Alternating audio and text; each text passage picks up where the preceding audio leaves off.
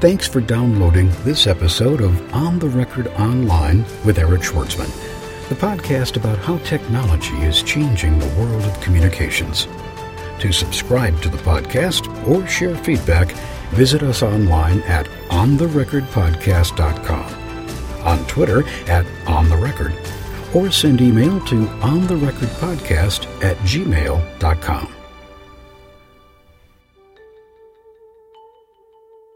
Our guest today is Lieutenant Colonel Daniel King, United States Pacific Command. Thank you for joining us. My pleasure. Daniel, give us a brief overview of United States Pacific Command. What's the command's mission, and what specifically is your role here? Thank you, Eric. It's a pleasure to be here today with you. I am the Deputy Director of U.S. Pacific Command Public Affairs. We are one of the United States Geographic Combatant Commands responsible for the Asia-Pacific region. That encompasses about 51% of the Earth's surface. For lack of a better definition, from the west coast of California to the west coast of India, from the North Pole down to the South Pole. A tremendous expanse of geographic space. 36 nations exist and 3.4 billion peoples. Tremendously diverse and also tremendously dynamic in its peoples, in its economies, in its politics, in its diplomacy. A region that has had its share of both disaster and tremendous success. Our mission here at U.S. Pacific Command is working with our partners and our allies throughout the region to facilitate and improve the security of the Asia-Pacific region, again, through our partners and allies, in order to continue the remarkable stability that the region has continued to benefit from for about the past 60 years. 5 of our 7 U.S. treaties exist in our region. Some of our most long-standing allies are out here in the Asia-Pacific region. Just a region that is defined by the challenges and the opportunities, I think is best said. Over $1.3 trillion of international commerce moves back and forth across the Asia-Pacific region. And all of that facilitated by the security and the stability factors that are at play out here in conjunction with the United States and our allies and partners. So when you talk about challenges, let's address them specifically. What are the biggest threats facing the United States in the Pacific? The challenges come in many forms, shape and forms. It can come from adversaries. It can come from aggressors. It can come from natural disaster. Again, you have to take this back out to a elevation almost that any challenge or any threat to the stability of the region would manifest in conditions that would not be conducive to what the United States is trying to accomplish here. The unfettered access to the global commons, meaning the lines of communication, economically, militarily, security, publicly, are what keep this region alive. It is the flow of vitality through the region. So threats can take a military form. Threats can take a form of a natural disaster, humanitarian disaster. Any one of these challenges potentially could affect the security environment that we are here to protect. On the 24th of July, the AP broke a story, you probably saw it. North Korea issues a new warning, and I'll read you the lead. It says, Seoul, South Korea, Associated Press, North Korea vowed Saturday to respond with, quote, powerful nuclear deterrence, unquote, to joint American and South Korean military exercises poised to begin this weekend, saying the drills amounted to a provocation that would prompt retaliatory sacred war.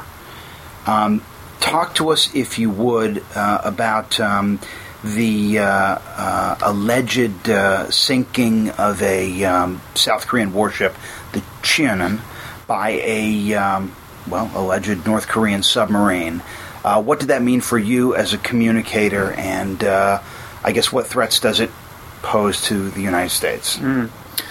First, the comment made by the North Koreans was in response to the beginning of Exercise Invincible Spirit, which is a joint U.S. Republic of Korea, otherwise known as South Korea, military exercise in response to the sinking of the Cheonan, which you mentioned, in which 46 South Korean Navy service members and officers lost their lives. At the conclusion of an international investigation that was sponsored by the South Koreans, the conclusion of that investigation found that there were no other possibilities other than there had been an explosion that literally ripped the vessel in two. That explosion, due to evidence that was found at site, was found to be caused by a torpedo, and that torpedo and the wreckage that was found was linked to North Korea. The UN reviewed the data and also agreed that the vessel had been sunk by a torpedo. However, the UN did not go as far as to specifically subscribe the torpedo launch to the North Koreans. North Korea is a long-standing challenge out here, and it is a threat, as I said earlier, to the stability of the region. The rhetoric, the actions that the North Koreans have taken is a threat to the ongoing prosperity of the region because of that flow through the commons, and that affects all the countries in the area, specifically the North Asia region. This is a show of force exercise. And the response to that was what the North Koreans were referring to, 20 surface vessels, 200 aircraft over a multi-day primarily defensive exercise in the waters surrounding Korea. This is not the first exercise, and this is only the beginning of a number of exercises that are designed to reinforce our commitment to the peoples of South Korea, our alliance with South Korea, and our partners throughout the region, and our allies. This is a demonstration of our commitment to ensuring the security and stability of the peninsula, and also to the waters surrounding our allies in the region.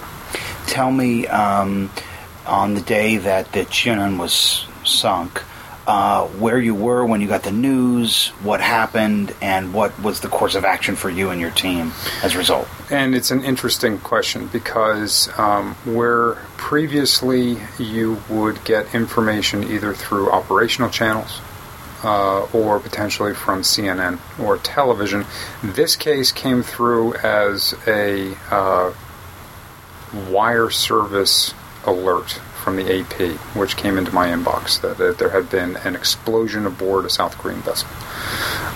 At that point, uncharacterized. Could have been accidental, could have been otherwise, we weren't sure for quite some time.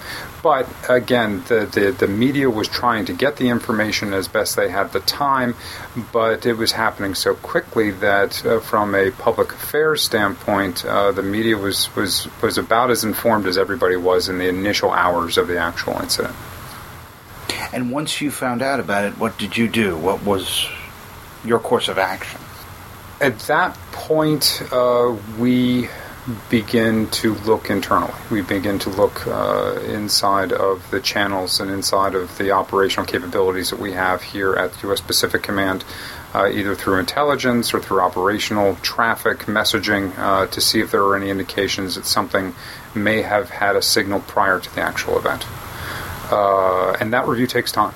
And at the same time, in concert with our forces in Korea and those of the South Koreans, talking with them, communicating with them, coordinating with them, trying to find out what they think happened.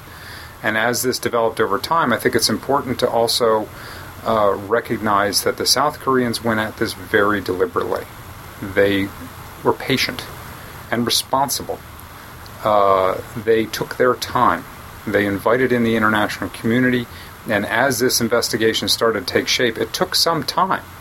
It took months, as a matter of fact, to actually look at all the evidence, to perform the recovery of the vessel, and all the meanwhile, this type of dialogue, discussion was taking place inside of an open space, inside of the media, conjecture, speculation, and yet they maintained their responsibility towards keeping as balanced an investigation as they possibly could, looking at all the possibilities.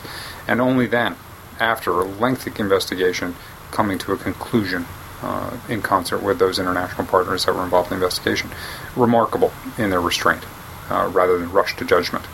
The media, the international community, certainly full of opinion and conjecture, but nothing until actually that investigation had concluded could we honestly say we knew what had happened.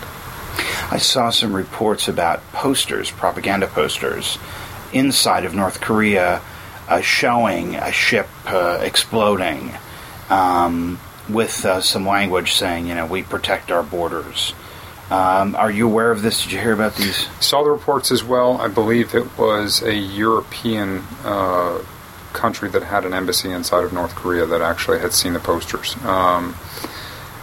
That type of rhetoric is not unusual for North Korea, and you are both the South Koreans are fully exposed to this sort of propaganda, and we are certainly aware of it. But rhetoric is not potentially helpful in these times, especially when you have an act as egregious as a explosion which takes the lives of 46 South Korean service members. Propaganda is a tool to control the perceptions of a populace or public. We look at it obviously with a jaundiced eye. We're in an open space. North Korean, however, their peoples are in a controlled information space. But yes, I am aware of the report of the poster incident. What's the possibility of North Korea actually following through on something like the AP story mentioned, this idea of a nuclear deterrent? The United States does not recognize North Korea as a nuclear nation. However, there are reports that they have successfully tested nuclear devices.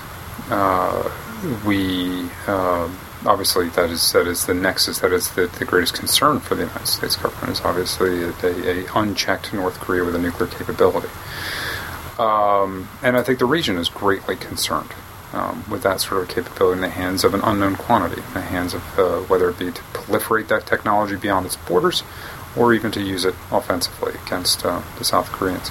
The state of war has continued to exist between North and South Korea. They do have military capabilities that in some cases are fairly significant. However, I am not going beyond the bounds to say that the U.S. and the ROK Alliance have extraordinary capabilities, and we have been working together for literally decades. This is a combined force, a coalition force that is very well trained and fully capable of defending the peninsula, as our commitments are to the alliance. On the Record Online is the official podcast of the Public Relations Society of America International Conference. To hear in-depth one-on-one interviews with PRSA conference keynoters, presenters, and panelists, search keyword PRSA on our show blog at ontherecordpodcast.com. Join us October 16th through 19th in Washington, D.C. for the PRSA 2010 International Conference.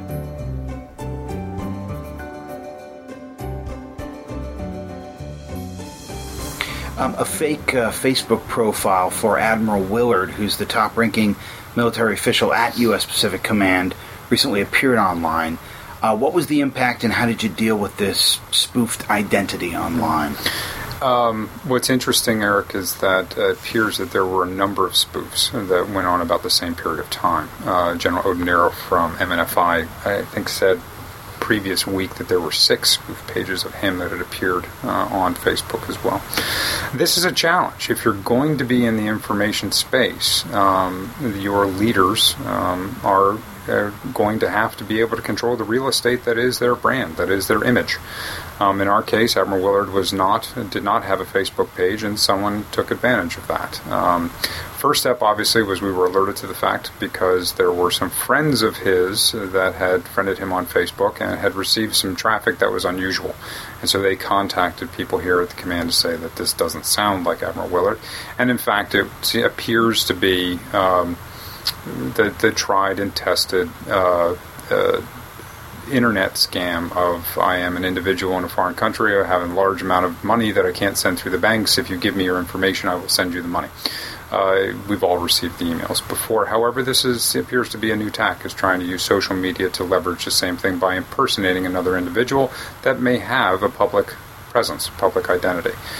First step, obviously, was to attempt to contact those who were friended on Admiral Willard's site, or Admiral Miller's Facebook page, about 28 of them at the beginning.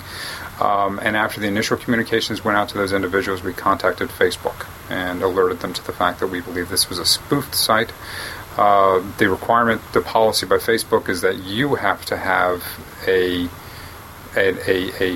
certified site of the individual that has potentially been spoofed. That has now been established, and we have been successful, from what I'm told, to take down the spoof site. All in all, it took about a week of contacting individuals and actually working with Facebook to get the spoof site taken down. What do you make of the use of video during the recent Gaza flotilla raids, both by the activists and the IDF? And what, if any, lessons do you take away from that as a military public affairs person? It's a good question. The hardest thing about being inside of a revolution is knowing that you're in one. The Gaza flotilla is an extraordinary case study of how individuals, small group, were able to leverage relatively common technology to get information out into a public space very quickly. The challenge we face in military public affairs and also in from a U.S. government standpoint is that in the information age, in the information revolution, the few can affect the many, which is a complete flip of the paradigm where the many affect the few. We will always be at a disadvantage when it comes to the release of information, even if you're prepared as a military operator that you are going to have footage. That footage always needs to be reviewed. That footage always needs to be checked to see if it is any sort of release of tactics, techniques, procedures that could potentially be exploited later down the line. In the Gaza case, the Israelis appeared to be prepared for that and had footage of what the operation entailed, but the activists on the boat appeared to be organized right from the beginning to create an incident that they were going to be able to have an information advantage for a period of time before the Israelis were able to mount a campaign to discredit it or to be truthful as to what happened. Those hours, those minutes, those days formulate opinion. The dialogue is ongoing, and if you don't have any footage that can actually counter what's being said, and if they have footage that is telling a story and you don't have any footage to tell an other side of a story, you're at such an extraordinary disadvantage that you aren't even able to engage in this space.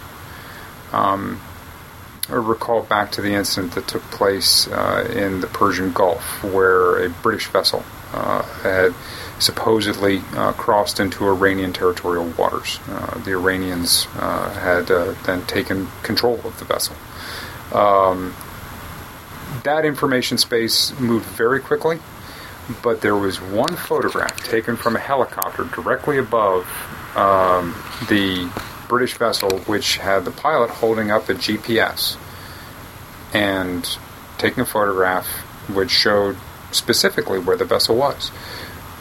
That image was, while it certainly could have been manufactured, was released with such speed that it completely changed the dynamic of the argument from an international diplomatic standpoint. Just one photograph. And at that time, the Iranians didn't have anything other than what their reports were saying, and yet here was a visual image that was basically answering all the questions that were involved in the incident. It's the speed of the information. It travels literally light speed, and it goes globally.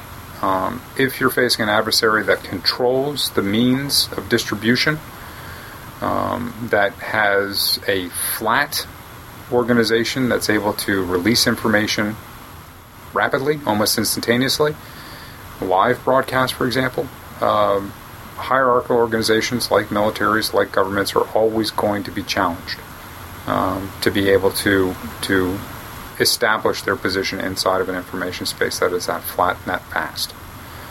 Is there a way to accelerate the process of declassifying this information? Does it have to take so long? Or maybe it doesn't take that long, but, I mean, if it's a war of speed in the information landscape, then is there a way to accelerate the process of getting that information out there? It's, again, a very valid question. The classification of information in this day and age is an issue that we see played out even now in the WikiLeaks case. It's one of the points of discussion last night I saw on CNN. All these documents released that were classified and yet appear to be relatively innocuous information. And that's the point. Information in and of itself is not good or bad. It's information. It's in context, and it's in the aggregation that you get patterns, that you get information becomes knowledge. It's valuable. There will always be a responsibility to review content for releasability. There will always be a responsibility to look at this, because when information is taken in an aggregation, you can put together patterns. You can preposition people like public affairs officers, like combat camera people, to preposition to make the content, first of all, captured, second, to speed the process by which it can be released, but it's always going to be a difficult decision.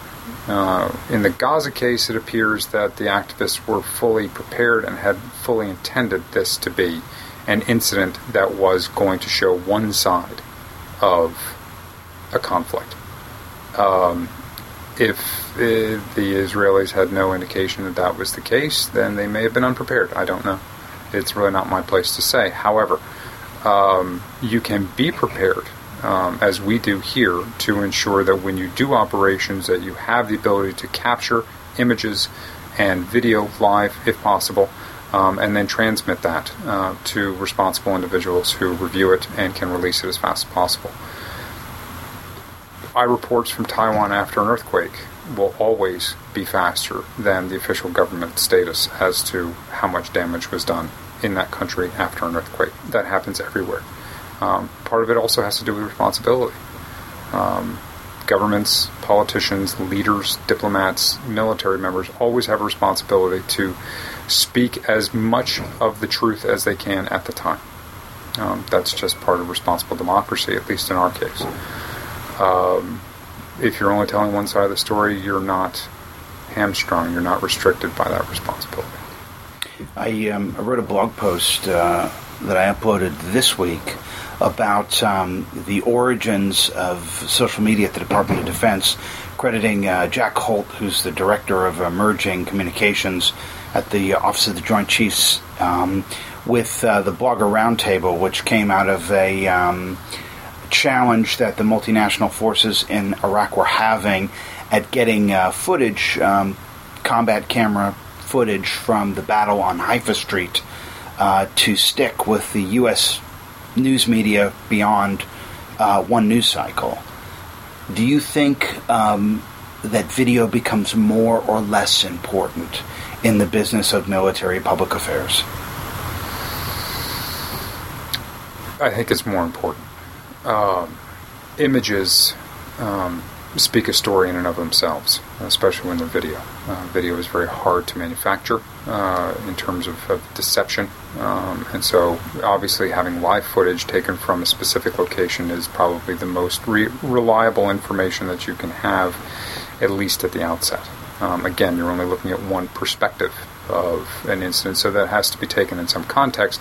But I think it's more important to recognize that the U.S. Department of Defense fully recognizes that social media, new media, the technologies that we're seeing today, part of the convergence of the information and the technology capabilities that are available to everyone has changed the way that we do business, and we're never going to be able to go back to the way things were. There is still very much a role for traditional media in providing credible, accurate information, but the timeliness and the speed and the demand for information continues to go vertically, exponentially. And as long as that environment continues to proliferate, there will always be a need for content. For an inside perspective on exactly what it takes to handle communications at the White House, the U.S. Department of Defense, the United States Marine Corps, the U.S. Army, the U.S. Navy, and the U.S. Department of State, search keyword GOV20 on our show blog at ontherecordpodcast.com.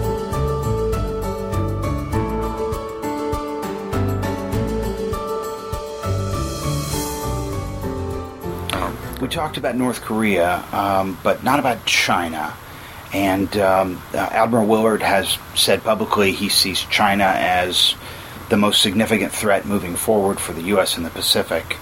How does Google's decision to pull out of China and China's censorship of the web impact your job as a communicator?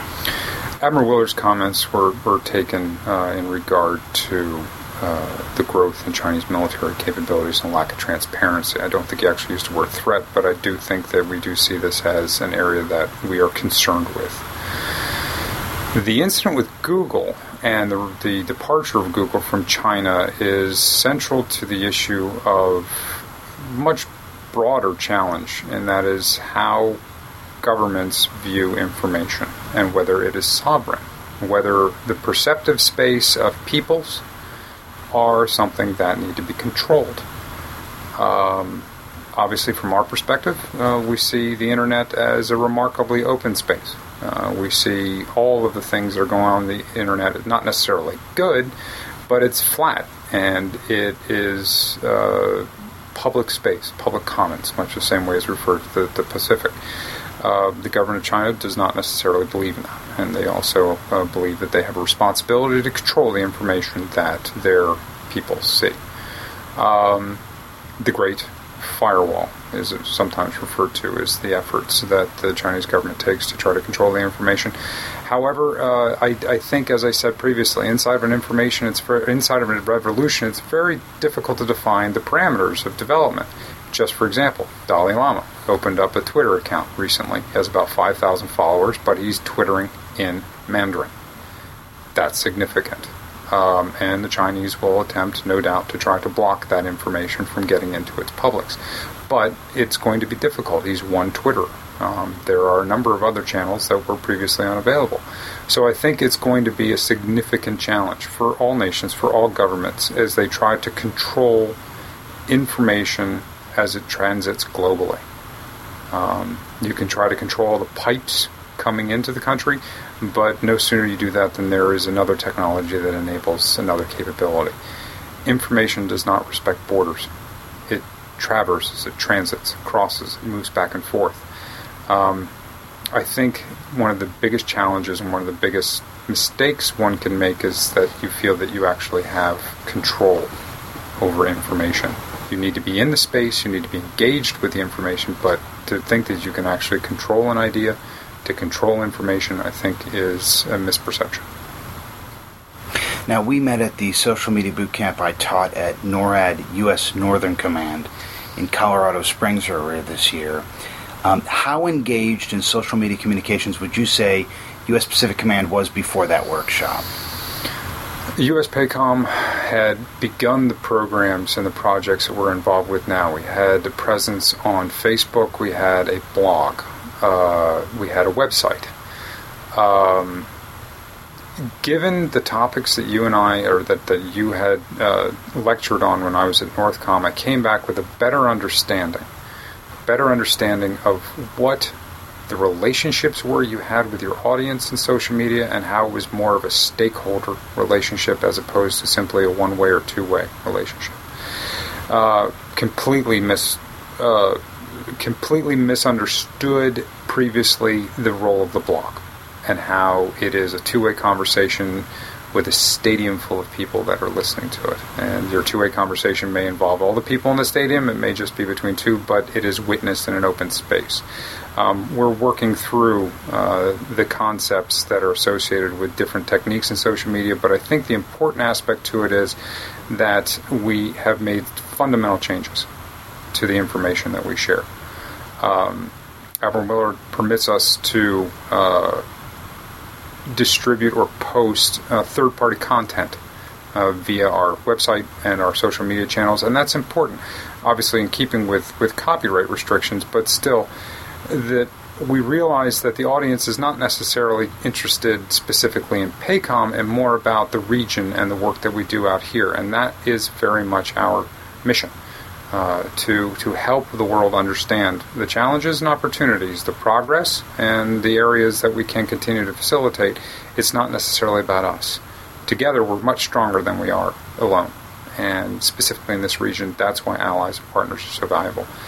It may be a new military capability in India. We may have a story about that. It may be an economic development with the Philippines and another country in Singapore. All these things represent remarkable progress, remarkable opportunities, and our audiences are interested in that sort of thing. It's important, and in doing so, we're doing what social media really is all about, and that's adding value to the information. It's not just us distributing as much as us helping people understand why it's important. And I think that's always been public affairs responsibility. It's always been a public relations responsibility. Being able to help educate, inform, truthful, accurate, timely content. It's another medium by which we engage, but it still really does come down to the fundamental mission of public affairs. U.S. Pacific Command is a fairly large organization. You guys work with United States forces in Korea, United States forces in Japan, with some think tanks. What would you say has been the evolution of the organization in integrating social media into how it communicates? And, what has your role been in sort of, I guess, helping other folks throughout U.S. Pacific Command realize what the possibilities might be? The challenge that we face is that these organizations have developed over the past 50 years. These are long-standing organizations. They have a process. They have a way of doing things. As I've said previously, things are changing. Organizations are changing. Information is changing. These organizations are challenged by how to communicate in these new spaces, how to communicate. The third largest population on Facebook is Indonesian. Very much one of our responsibilities, and yet these organizations are having a hard time understanding, or at least being able to leverage how these new mediums can be managed, how these new mediums can be engaged with. This was one of the things that I came out of the NORAD conference with, that there needed to be training, there needed to be capabilities, there needed to be people inside of these organizations that were able to engage in this space, and that the leaders needed to recognize how much of a change this was. To do that, you need to empower people to be confident, to be able to engage in this space in a way that's responsible, but also to not be afraid of it. Recognize this as unrestrained communications. Social media is about as raw communications environment as there is. It's not going to supplant traditional media relations, but if you're not in the space, the conversation is going to go on without you, and you have to be able to at least be part of the conversation. That's difficult for some leaders to recognize. But the most important thing was to get people exposed to the techniques, the tactics that you've mentioned in your lectures, and also I think the Department of Defense recognizes how important this is, and you're seeing a lot more policy guidance, a lot more guide programs that are in place right now to get people empowered to communicate in this new space. Lieutenant Colonel Daniel King, United States Pacific Command, thank you for joining us. Thank you very much for the opportunity. You've been listening to On the Record Online with Eric Schwartzman, the podcast about how technology is changing the world of communications. To subscribe to the podcast or share feedback, visit us online at ontherecordpodcast.com, on Twitter at ontherecord, or send email to ontherecordpodcast@gmail.com. On the Record Online is hosted by Eric Schwartzman, an independent online communications consultant whose clients include the U.S. Department of State, the United States Marine Corps, the U.S. Embassy of Greece, the Government of Singapore, Johnson & Johnson, Toyota, Southern California Edison, the Environmental Defense Fund, and dozens of small to medium-sized organizations.